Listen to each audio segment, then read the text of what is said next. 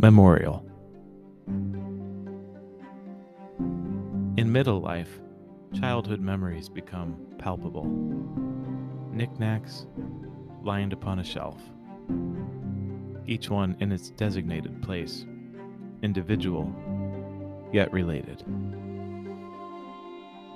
Long-lost voices seep down the mind's cavern walls, water splashing rocks, lichen clinging.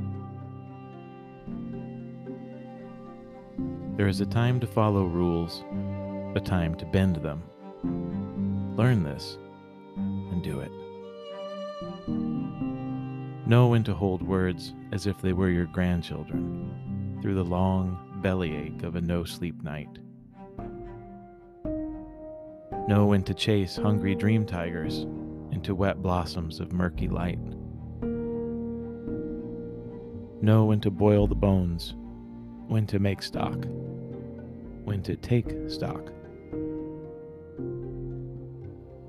Be glad of ink, the texture of the page. Be glad each moment is eternity.